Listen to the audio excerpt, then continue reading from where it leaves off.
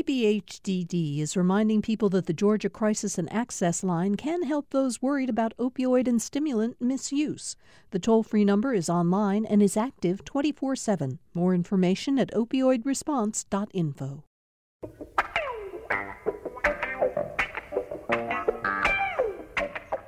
Welcome to the Thursday, August 5th edition of Political Rewind. I'm Bill Nigut. Thanks all of you for joining us for our show today. I want to get right to the panel because we have a lot to talk about.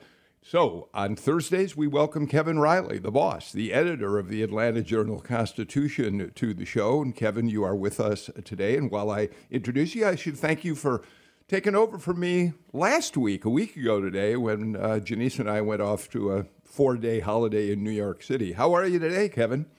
Well, Bill, it's great to be here. And yes, I was glad that I could help you take a few days off. I mean, I talked to your producers and everyone agreed that maybe you were getting a little grumpy and needed some time away. I don't know that time off helps me with grumpiness. Thank you for saying that, though, Kevin. I'm glad you're here today. Excuse me. Senator Kim Jackson is back with us again today, Democratic senator from Stone Mountain. Kim, we're always glad to have you on the show. And we should always add to your credential that you are an Episcopal priest, and that you serve as the vicar of the Church of the Common Ground, which is a ministry that addresses homelessness. And interestingly enough, many of the people you're dealing with are those homeless people who we see right across the street from the state capitol day in and day out, right? That's right, Bill, and thanks so much for having me. I'm always good to be with you. We're going to ask you in a little while about COVID and homelessness, and we'll get to that as the show goes on. Leo Smith is with us today. Leo, of course, a Republican political consultant and also the founder and president of Engaged Futures, which is an organization that deals with education and other issues on which he tries to build. Speaking of common ground, diverse peoples coming together to solve problems. Hi, Leo. Hello, Bill. Good to see you looking all refreshed from your time off. As our listeners know, the reason he can say that is that we use WebEx as just a way to see each other, even though, unfortunately, the technology doesn't allow us to broadcast it out. Chart Riggall is back with us today as well, reporter for the Marietta Daily Journal. Chart, how are you doing these days? I'm doing well. We're back in school in Cobb County, and I'm thankful to not be a parent right now. I'll just say that. Yeah. Well, I'm actually what you just said leads us immediately into a conversation I want to have with all of you, and I'm going to start with a macro view. Excuse me. I want to read you a couple paragraphs from a piece that Politico posted yesterday, the headline of which was "Chaos and Confusion, Back to School Turns Ugly as Delta Rages." And again, they're talking about the national picture, but it applies here in Georgia. School boards are at war with governors over masks. Superintendents are developing contingency plans on the fly, and schools that only just opened have had to shut down. Nearly 18 months into the pandemic, there's no consensus on how to keep students and staff safe. Local school leaders, whipsawed by changing federal guidance, find themselves building a patchwork of protections based as much on local politics as public health. Quote, "It's a terrible position to be in," Dan Domenech, executive director of the American Association of School Administrators, said in an interview. "We have a huge crisis and nobody wants to make a decision. You're leaving superintendents wide open to fall to pressure from their community." Kevin, we could certainly say that much of that applies to what we're experiencing across Georgia right now. You know, Bill, you could not be more right. Whenever I get a chance to talk to school superintendents, I realize they may have the toughest job that you can take, because it's at the nexus of tax dollars and public policy and parents and children. And it's just so hard. And you really get the impression as you watch this unfold in Georgia that you had people who worked very, very, very hard to prepare for a situation as they went back to school this fall that called for all kinds of things to happen. And then the variant took off and everything changed, and now they're trying to adjust. And don't forget, I mean, in Gwinnett County, we have a brand new superintendent. I mean, there are just so many challenges out there. And talk about the rubber meeting the road. The rubber meets the road in a school district in the end. Yeah, I do think that one of the things the Politico piece sets us up to talk about is the clash between politics and public health at this important moment. And it applies not just to how we deal with COVID in the schools, but as we deal with COVID in a more general way. Chart, Governor Kemp, who has encouraged people to get vaccinated, he gets credit for that. He says over and over again he's been vaccinated. He thinks it's a good thing to do, although he thinks people should make their own minds up about it, which in some ways is not being as strong as he could be on it. But when it comes to masks in schools and in communities, he simply does not want to go there.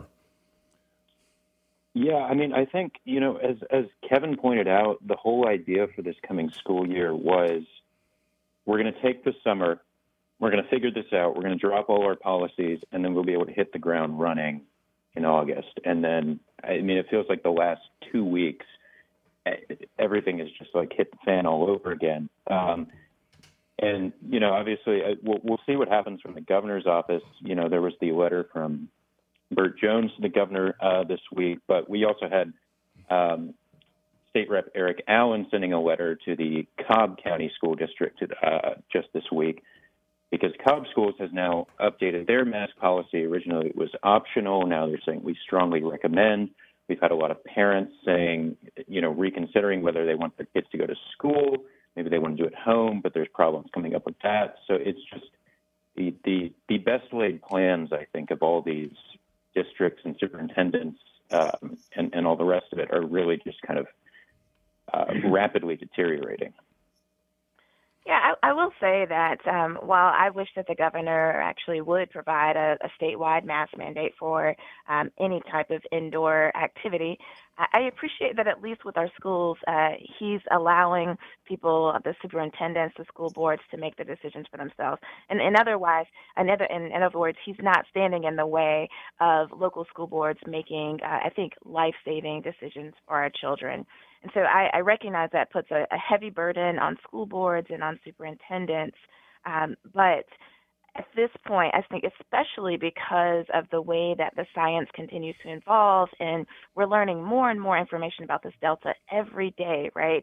And so actually placing the decisions in local school boards' hands, local superintendents, it allows them to be a little bit more nimble in how they respond to this. And so, my hope would be that we would move we would get enough people vaccinated so that our children can go to school without having to wear a mask. But until we get to that place, it's absolutely essential that we protect our children and we protect our larger communities by putting masks on our children. Leo? Yeah, I went to a school meeting in preparation for my children to have their first day of school activity today at the school day they attend. All the parents were asked to put on masks eventually, but I think masks are going to be optional eventually at that school. I'm in leadership for various schools here, so we are taking this thing very seriously. And I think it's important that everybody understand that we have to continue the brass tacks, and that is social distancing, hand washing, the cafeteria procedures, transportation protocols, attendance protocols.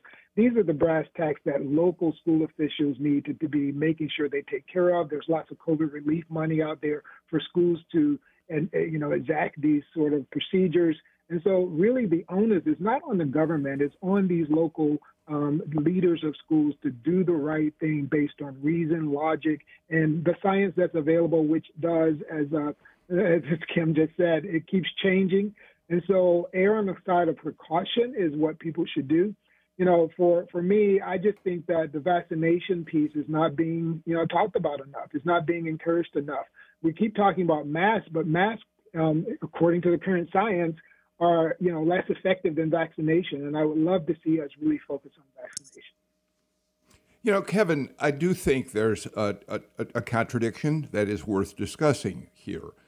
Governor Kemp has repeatedly said he wants local school systems. Leo Smith echoes that sentiment, and actually Kim Jackson seems fairly comfortable with that notion to make their own decisions. So here are Republicans saying, the state should not mandate to local school systems what they should do about protecting their students and their staffs with masks.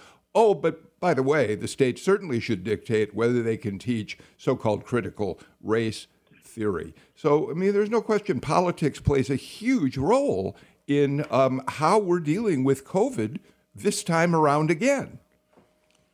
Well, yeah, I mean, every public health decision in a situation like this is also a political decision, whether we want to acknowledge it or not. And I personally sometimes stop and think about how history may treat us when people look back on this 50 or 100 years from now and our decisions. But without question, Governor Kemp has resisted pressure and stuck to his guns about not issuing an anti-mask mandate, which may not be, the highest praise to give him, but certainly that's happened in other states, in particular Florida, where it's gotten a very high profile, and he has encouraged vaccines. I do think we have to keep coming back to, what do we know? What we know for sure is vaccines is the answer.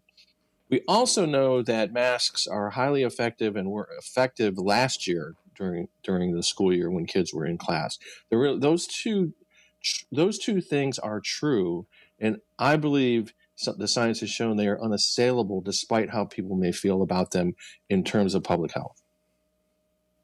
So, Leo, Chart already referred to it a moment ago, but you now have Senator Burt Jones, Jackson, Georgia, urging Governor Kemp to issue an order that would prevent local school systems from putting mask mandates in place. Hard not to see that, Leo, in a political prism.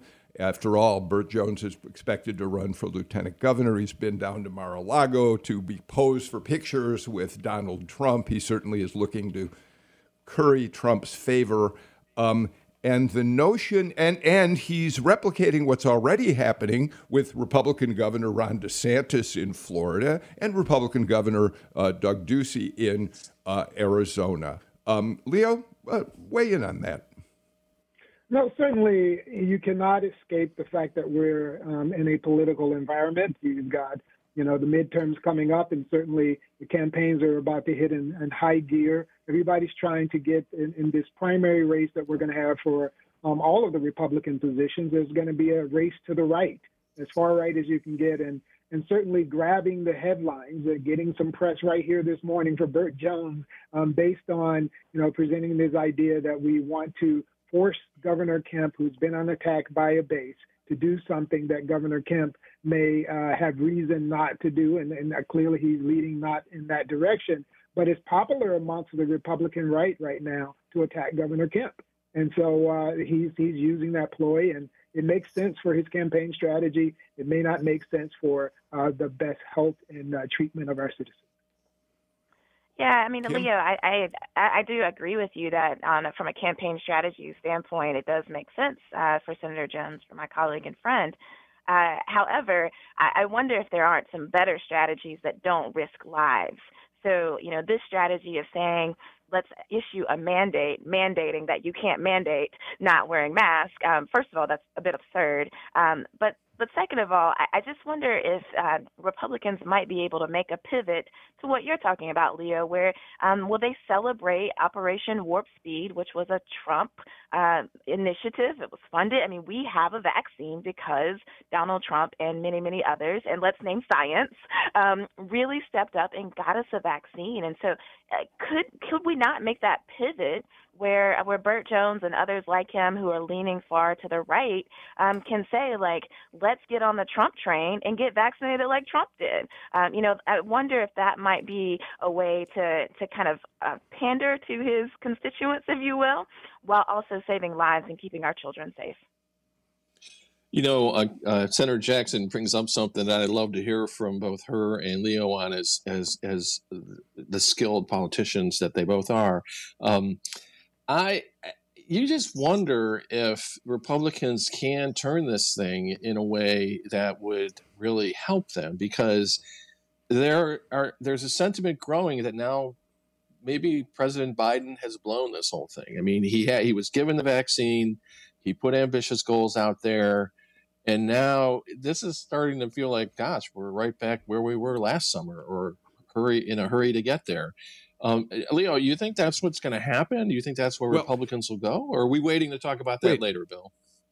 Leo and Chart, Kim, before any of you weigh in on that, let me add a piece of information that I think is relevant at this moment.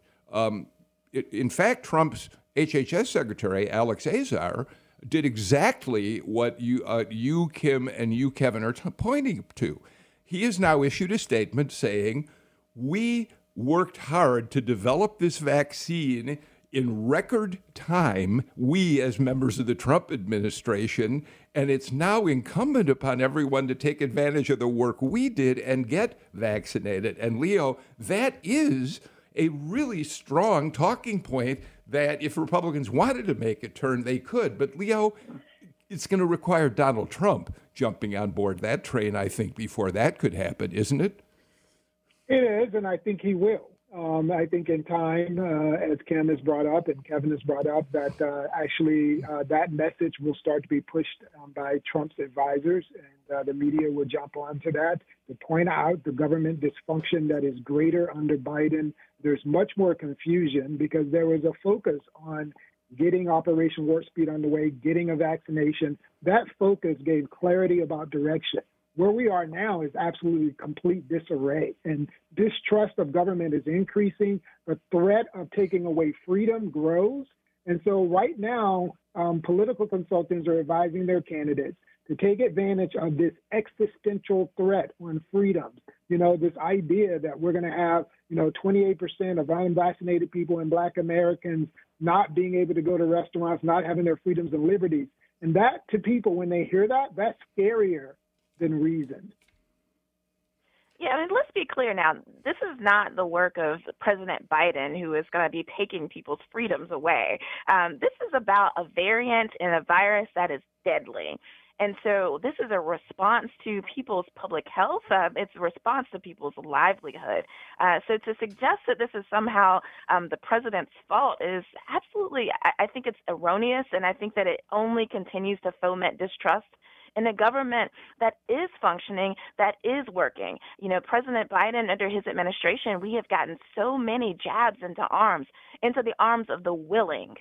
The ones who have not been willing, many of them have not been willing because of the rhetoric and the messages of the former president, not today's president. And so, we can talk about the changing science and the ways that the messaging is changing. And that, again, it's just like if you are a meteorologist who's trying to predict a hurricane, sometimes that hurricane doesn't land where we predicted that it would. It's a natural event that's happening, and that's what we're seeing with this Delta variant. Chart, let me get you in here again, because you have dealt with this up in Cobb County. As you point out earlier on, Cobb County was a little bit more relaxed in talking about, whether people should mask up in schools. Now there seem to be encouraging it, right? Talk a little bit about the dynamic between parents and school officials that has really stoked a lot of controversy in your county up there. Yeah, I mean, the thing about this latest episode this week, which is obviously, just a few days into the school year, is that this is coming on the heels of almost a year now, or maybe even more, depending on who you ask, of very intense political disputes at the school board level in Cobb County. We have a slight Democratic minority there, Republican majority, and so we had the critical race theory controversy over the summer. We had plenty of COVID controversy last year. There was the incident that made national headlines with the school board members being asked to put on masks at a meeting, and they didn't, and then that got picked up all over the country. And I don't know. Things seem to have not quite escalated to that point yet, but we are, tensions are still running very high. The superintendent pointed out, as people are calling on him to make changes, that Well, we're also about to undergo this special review by Cognia, the state accreditation agency. And, what happens if we're seen as even more, bowing to political pressure. And so this hasn't happened yet, but it's entirely possible that in the coming weeks and months, especially if cases continue to climb, if teachers start getting sick again, that this is going to explode all over again. And I think there's going to be a lot of fingers being pointed, a lot of people trying to shift the blame, because it will be very messy if it gets to that point. And obviously we all hope it doesn't. But the way things are going right now, from a just epidemiological perspective, it's yeah. So, Kevin, let's expand our conversation about protections against this new strain of the virus and talk about the private sector for just a couple of minutes. We know now that Piedmont and Emory healthcare systems are going to mandate that their employees be vaccinated. They're giving them, I think, till October 1st to be vaccinated. Home Depot is not going that far there, but they've put a mask order in place for all of the people who work in their stores across the country. And Cox has now become one of the first, to the best of my knowledge, private companies in the Southeast to mandate vaccines as well. So we are starting to see a shift, and it's going to be interesting whether other companies begin to look at vaccination mandates for their employees. I know that's a tricky subject, but you've got to think maybe we're headed in that direction, and that is fraught with problems. Yeah, Bill, let me clarify one point before I go into your question. Since I work for Cox, which owns the Atlanta Journal-Constitution, Cox's decision was to say to employees, we're planning to go back into our buildings, our workspaces on September 13th. And in order to do that, you have to prove that you've been vaccinated or you won't be able to come into the building. So not mandating vaccines as a condition of employment or anything like that, but just the emphasis from our CEO was very much we want to assure people of their safety and health when they come to work. And again, I think all of these policies, the details, can get confusing and demanding. But I'll just say, as someone who has worked for Cox my entire career, I was really happy and impressed that we took that stand, because what I believe it does is encourage people to be vaccinated. It goes to the one place in all of this confusion that says, get vaccinated. That has a big impact. The more people who are vaccinated, the better off we're going to be. Now, as to what other employers will do, I think it's going to be very hard, because Leo points out there's certainly a significant group of Americans who feel that all these choices should be their own and that they should not be intruded upon. And then there are companies trying to figure out, well, what do we do here? How do we get back to a workplace in a situation where we can do our work, serve our customers, but still keep our employees safe? I think going forward, let's just hope more people take seriously the idea that the vaccinations work and that's what we should do. And I think it will become more and more common for it to be unusual not to be vaccinated. I got to get to a break in a minute. I know you want to jump in, Leo. Before you do, though, I want to turn to Senator Jackson in her role as a minister, an Episcopal priest. Kim, tell me about your ministering to the homeless population in downtown Atlanta. How has this virus been affecting the community you work with, and how are efforts to get them vaccinated going right now? Sure. Thank you so much for asking. And I just want to celebrate the work of the Department of Health in Fulton County. They've sent people out in teams on foot into the spaces where people who are living outside are, and they're putting jabs in arms right there on the street, answering questions. And so we're seeing increased rates what we did as a congregation and my board, we made a decision to offer an incentive. So for every jab that you get a $25 gift card, or if you get Johnson & Johnson, you go ahead and get the full $50. And I will tell you, that has been the most compelling thing that I've been able to offer. You know, I've talked to people. I have people who come up to me who live outside and are deeply religious and believe that God will protect them. And I try to pull out every single theological tool that I have in my belt to try to speak to that issue and talk about how I understand that God gives us scientists who help us. But those conversations often go nowhere. But when I conclude with, well, here's my last thing, I will give you $50 if you get a vaccine, immediately people are like, where do I go? Sign me up. And so I think I know these incentives work. You know, we've gotten 72 people, mostly members of our congregation who kind of live and around Woodruff Park. 72 people have been vaccinated, have received our incentive cards as a result. And so we know that those types of things work.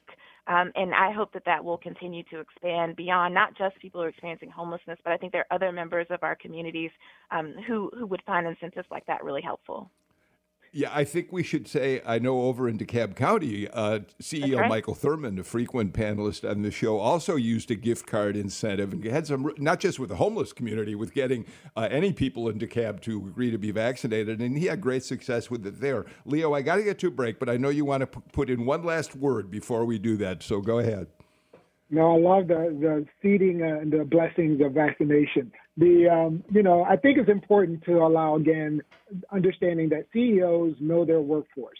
And when we see these differences in the way we're treating vaccination versus mask, some CEOs have workforce that are majority, sitting at home, remotely working. So they have a policy like that. And so Home Depot has two levels of workforce, the retail workforce that has to interact with people, and the people in their corporate offices who are mostly still working from home. And so when you see these disparities and how different companies are treating it, that's actually a feature that they are at best in the best place to decide how to treat the workforce to protect their interests, which is what? Retail service to their customers and also profit for their companies. Okay, Leo Smith gets the last word in this segment. We're going to take a break. Back with more in just a moment.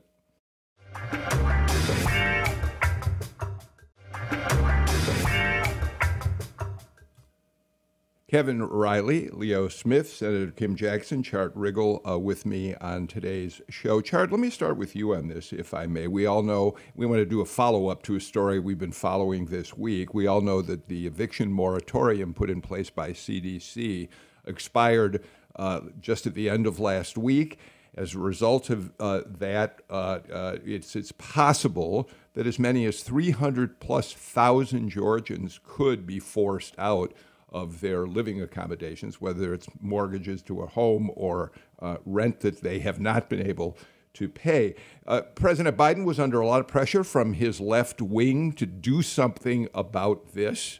He wasn't sure he could, but he went ahead and essentially urged CDC to extend the moratorium for areas of the country that have a certain percentage of COVID-positive cases in the community, and covering many, many parts of the country. So now, Chart, this eviction moratorium extends into October, but it remains very controversial. Yeah, there were a couple things that stuck out to me about the national response and the move by Biden. I thought it was interesting that they were pretty candid about the opinion from Supreme Court Justice Kavanaugh earlier this year, where he pretty explicitly said, "Don't try this," and they said, "Look, we don't know if this is going to work, but we're going to try it, and we're going to see if this can just buy us some time." I'll be curious to see how that policy will actually work in practice, just based on. I mean, is that something that will change, come in and out? Like, if cases go down in an area, like, are they then exempted from that? And then there's obviously the rental assistance program, which in some jurisdictions, in where I work, Cobb County, has been doing reasonably well. But on the whole, nationally, it's a small percentage of that has actually been dispersed. And there's a lot of frustration, I think, with that, because there's just, as you say, like the scope of the problem is pretty immense. And I feel like we've been talking about this for a year now or more, is when are we going to get to it's sort of like this cliff that we keep coming right up to, and then we almost thought we had crossed over just this past weekend, and now we're right back on the edge of it. But it's just, you have to wonder at a certain point when this will run out and how sort of cataclysmic, I guess, it will be. Yeah, Kevin, Chart raises several good points here. Number one, Biden wasn't sure, given the Supreme Court's decision, whether he could legally have another extension of this moratorium. He was concerned that there were hundreds of millions of dollars in assistance that had not been distributed locally. So he wanted to throw the whole thing over to Congress, tell them it was up to them to pass legislation that might extend the moratorium. Speaker of the House Pelosi of his own party said to him, no, I'm sorry, this is your problem. Kevin? Yeah, and a problem, it really is. I mean, local jurisdictions who have access to all this money just cannot get it dispersed. The confusing federal guidelines, the need for landlords and tenants to work together. And I think even we ran a story today that DeKalb County, which had originally started this policy of not necessarily reimbursing all of the rent, but a big percentage of it, as sort of a way to reach more people. In other words, if we give everyone, say, 70% of their rent, we can touch more people than giving fewer people 100% of the rent. It isn't working, and I think they've thrown that out the window. So everyone's trying. The money's there. It just is. It's just it can't. It doesn't happen fast enough to have the real impact that was intended with it. Leo, the Wall Street Journal this morning published an editorial that I think is relevant to our conversation. Let me read you first, just a bit of it, and Kim Jackson, you can weigh in too. When Donald Trump took action that exceeded his authority, all of Washington erupted in protest. Yet that is exactly what President Biden did Tuesday when his administration reissued a nationwide eviction moratorium after the White House had argued at length it lacked the legal authority to do so. The bulk of the constitutional scholarship says it's not likely to pass constitutional muster, President Biden admitted Tuesday. But at a minimum, by the time it gets litigated, it will probably give some additional time while we're getting that $45 billion out to people who are, in fact, behind and don't have the money. And the Wall Street Journal then opines many presidents have overstepped their authority, but this is premeditated lawlessness. It's a pretty compelling argument, Leo. It is, and it points out sort of our hypocrisy based on our partisanship, which we need to get better at. Certainly, that's loud and clear here. The thing that really concerns me that the Wall Street also had an article, just many opinions about what does this mean for the real estate market? What does this mean for real estate investors? Oftentimes, people first investment. What does this mean to low-cost home buying or a low-cost rental programs? And the government is probably going to be the most trusted institution to run these, because I think this is going to hurt the affordable housing movement more than it hurts anything.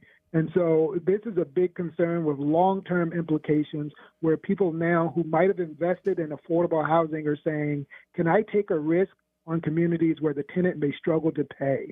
And then the issue of can the government properly give out money that's available is not do we have enough money to give out to more people, is that we don't have processes that we can trust, administrative processes that are quick and that can be responsive at times of pandemic. And that's a big question about the effectiveness of government.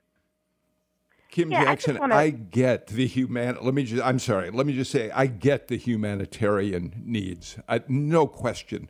People should not be without a roof over their heads, especially as the pandemic ignites again. But there are matters of law that are worth considering, aren't there? Sure. I mean, I think that this is one of those spaces where we have to consider human lives and the cost of saving human lives, of keeping people out of hospitals, which ultimately will cost us, versus keeping people in their homes where they are safer.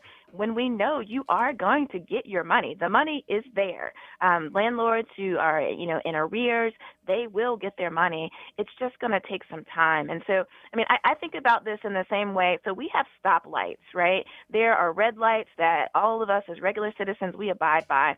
But when I worked as an EMT, I drove an ambulance, and when I would turn on lights and sirens to get to somebody who maybe was having a heart attack, or maybe they were in labor about to bring a new life into this world, I got to run those red lights.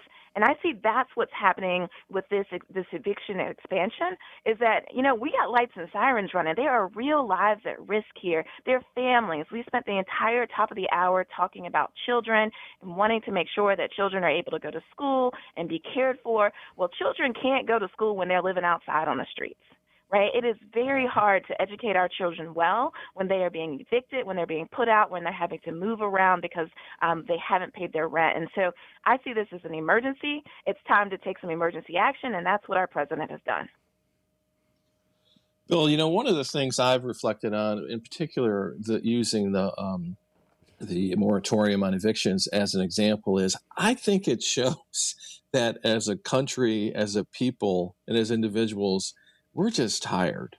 In other words, the moratorium existed. Everybody knew that despite its what it was trying to accomplish, it wasn't like that magic date of expiration was somehow a finish line that made everybody safe or settled the arguments that we were having.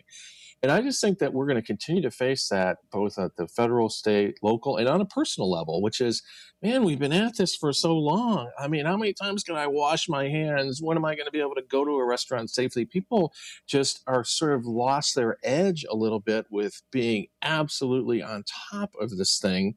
And to me, that is going to be an important thing, in particular leadership from the White House and from the governor's mansion and legislature, is making the messages clear that, look, we're just not out of the woods and we've run a marathon. Let's not trip here in the last 100 yards. So, Chart, before we leave the subject, let me ask you about a different aspect of what the Journal's editorial points out. They're suggesting that there's this double standard, that when Donald Trump exceeded his authority, the media was quick to jump on him, to criticize him, to condemn him.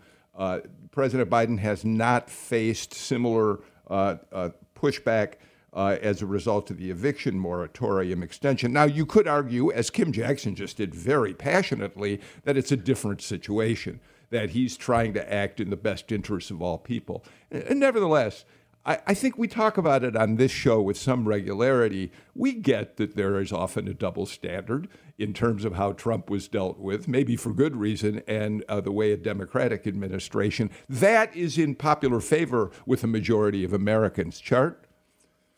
Yeah, I mean, I think the important thing to point out, first of all, is that we don't yet know. I mean, the Wall Street Journal is obviously alleging that Biden is overstepping his authority, that he's acting, I don't know if unconstitutionally is the word, but overstepping his bounds. We don't yet know if that's the case until this gets legally decided. And then just on the double standard thing, I think that is a point worth making by the Wall Street Journal. I don't know that anyone is particularly surprised to hear that at this point. I mean, this is like, it's like, well, yeah. I mean, we kind of knew that. I don't know. It's just, there is obviously going to be some criticism of a Democratic president taking this measure. I know that some conservative / landlords groups are planning to sue over this latest action. So we'll see how that goes. Double standard. It's sort of, not surprising to me. I think that when we talk about double standards, Bill, they always exist, of course. In this case, I'm not a constitutional expert, so I wouldn't make that argument, and I sure as heck wouldn't let the Wall Street Journal get away with accusing others of double standards. But let's set that aside for a moment and agree on this. if you look at how this story is covered, if you look at how we tend to frame it, even in our conversation, we are talking about the people who may be evicted, which is, very human and a very sort of obvious thing. But the flip side of that is there are people, as Leo points out, whose businesses, or whether they be small businesses where they're renting, have an apartment building that they own and that's their business, or they're huge corporations that are in the real estate business who are also affected by this because this is their source of income. And so it's a classic conflict of perception, right? Who deserves more attention? The person who may lose their place of their dwelling, or the person who may lose their entire livelihood because the people who live in the buildings they manage cannot afford to pay them. Both sides deserve attention. Yeah, I think that's a really good point. There are a lot of mom and pop purveyors of apartment houses and that sort of thing who are in jeopardy overall. All right, we've got to get to our final break of the show. And let's talk about some electoral politics when we come back, including an article that The Jolt, which was just put up online, points us to from Bloomberg about Marjorie Taylor Greene. Is she thinking about running for president? We'll talk about that and more in just a minute.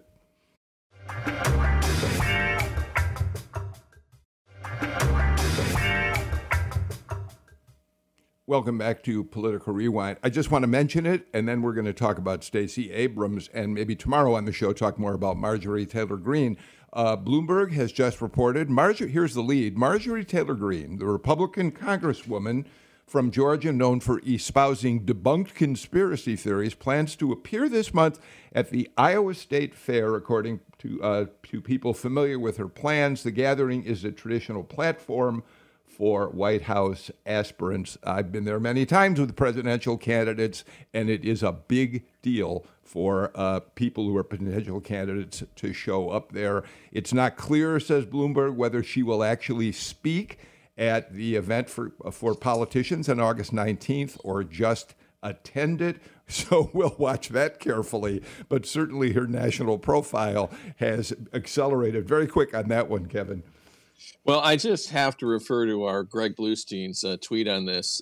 He pondered a Georgia-flavored 2024 election, Greene versus Abrams, and then said, "I am already regretting this tweet."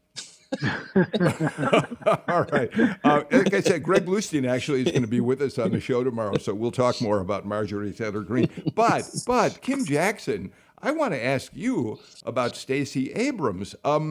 Stacey Abrams has just announced she is going on a nationwide tour, and the quote is, of exciting conversations on politics, leadership, and social justice that will take her from San Antonio to Durham, North Carolina. From September through November, there are no events scheduled yet in Georgia. But when she tweeted this out, Kim, a lot of Democrats wondered what the heck is going on. Is Stacey Abrams thinking perhaps of passing up on a race for governor? What's your take on this, Kim?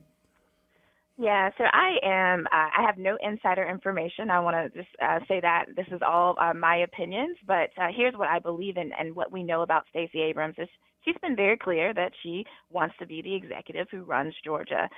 She's also been very clear about her deep commitment and love of Georgia, and that at the very least, if not her, then a Democrat would need to be our governor. And so because of those, I think, principles, she knows that it would be too late to get a Democrat in who would be able to compete. So I feel quite optimistic that she is going to run. Here's my thing. You can do two things at once. And we already know that Stacey has her eye towards the White House after she served as governor. And so this is a great tour for her as she continues to think about her work and her run towards the White House eventually. But that does not have to preclude a successful bid for governor here in Georgia. I'm not worried in the least bit. I believe Stacey Abrams will be our next governor. Well, and of course, Leo, we should point out that a tour like this will allow Stacey Abrams to raise a lot more money for a fair fight. Some of it may be campaign money for her eventual campaign, but also money for Fair Fight Action, which is working on election integrity issues. Bingo, B-I-N-G-O, and that is it. I mean, it's a brilliant move by Stacey Abrams. Celebrity wins elections. We know that, except for Kanye, yes, perhaps, but Kanye West. But this is, Bill, Representative, this is textbook. How to run a campaign and be financed without campaign finance restrictions. Brilliant. So Kevin, we talk about the pressure that our Olympic athletes have been facing in Tokyo. I mean, we've had more and more stories by people like Simone Biles who are, feeling such intense pressure to compete. Stacey Abrams may or may not really at this point want to run for governor. We really don't know. She hasn't told us unequivocally. But man, the pressure on her to do so is more intense than ever because right now the rest of the potential field is frozen in place. Yeah, and I think Senator Jackson makes the point, right? I mean, she pointed out that if Abrams doesn't run, we Democrats could effectively be ceding another term to Brian Kemp, right? The one thing that I thought about when I heard of all this, and again, I have no insider knowledge and certainly haven't talked to Stacey Abrams, is that, when there was a movement to get her to run for the Senate, she made clear that she was not interested in being one of 100 people who don't get anything done. Mm-hmm. And so the impulse to be in a spot to be influential and effective and make change happen, I think that's a possibility that she would say, gosh, doing what I'm doing, I can maybe get 4 or 5 governors elected as opposed to just getting myself elected in Georgia. And maybe that's the course that she will take, because it's very odd for someone's profile to increase in the amazing way that hers has when all she did was lose a governor's race, when you get right down to it, right? I mean, and of course from there she catapulted to other things, but she may decide, look, I can be the biggest Democratic player in the country by doing something else than be governor of Georgia. Chart? Mm-hmm. Yeah, it's interesting. I mean, I think Leo and Bill, you both made this point, but the fundraising aspect is huge because not only is the governor's race going to be up for re-election, but we're going to have Reverend Warnock running for re-election as well. And I know there are other big-ticket races around the country, but given the attention that the 2 Senate races got in January and November before that, and given the profile of Stacey Abrams, I mean, I still have to think that Georgia is going to be, if not the marquee item, like still in that top tier of the national media's attention. And with that, there's going to be a big reliance, I think, on out-of-state money. I'm sure Governor Kemp is already looking to bring as much of that in as he can. And I mean, it's going to be staggering the amount of money that gets raised and spent for this race. And, so what this necessarily signals, I think you can interpret a couple different ways, but, if it is leading up to a run for governor, I do think that is probably a very sound explanation to get as many people in her corner as she can from all over the country. Kim Jackson, we should point out that Representative Al Williams, who's a close friend of Stacey Abrams, told the AJC just a few weeks ago this, quote, "I'm almost as certain Stacey will run as I am certain the sun will rise in the east tomorrow." You believe that to be the case as well. Does she continue to hold off, say, until the end of the year? Does she have to say something before the special session, the reapportionment session? Can she wait till the beginning of next year? What's the strategy here from your point of view? Bill, I mean, she's already running, right? I mean, she continues to keep her name ID up. We are talking about her right now. So it doesn't matter. She doesn't have to actually fill out the paperwork until qualifying. And so she's already raising money. She's already out in the streets.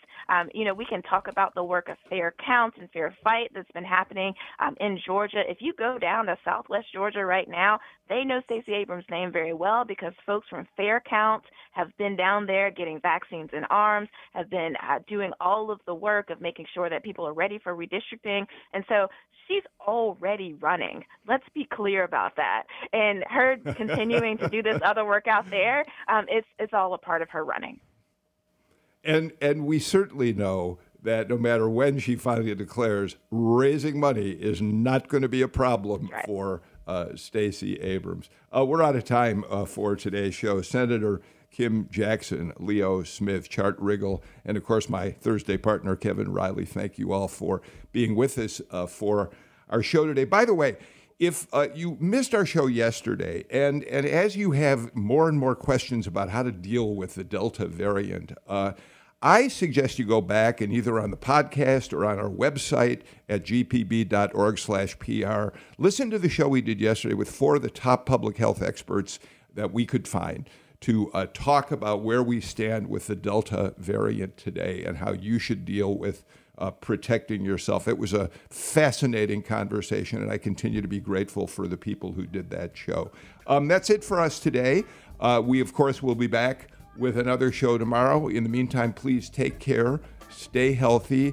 Yes, listen to the CDC, wear a mask inside buildings, even if you are vaccinated. And if for some reason you're not, please think about getting a vaccine as soon as possible. I'm Bill Nigut. See you all tomorrow.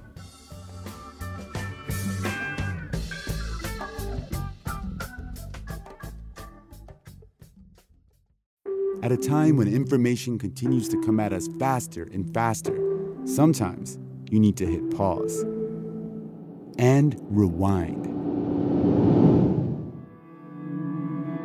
NPR's Throughline takes you back in time to the source of the news stories filling your feed. Find NPR's Throughline wherever you get your podcasts.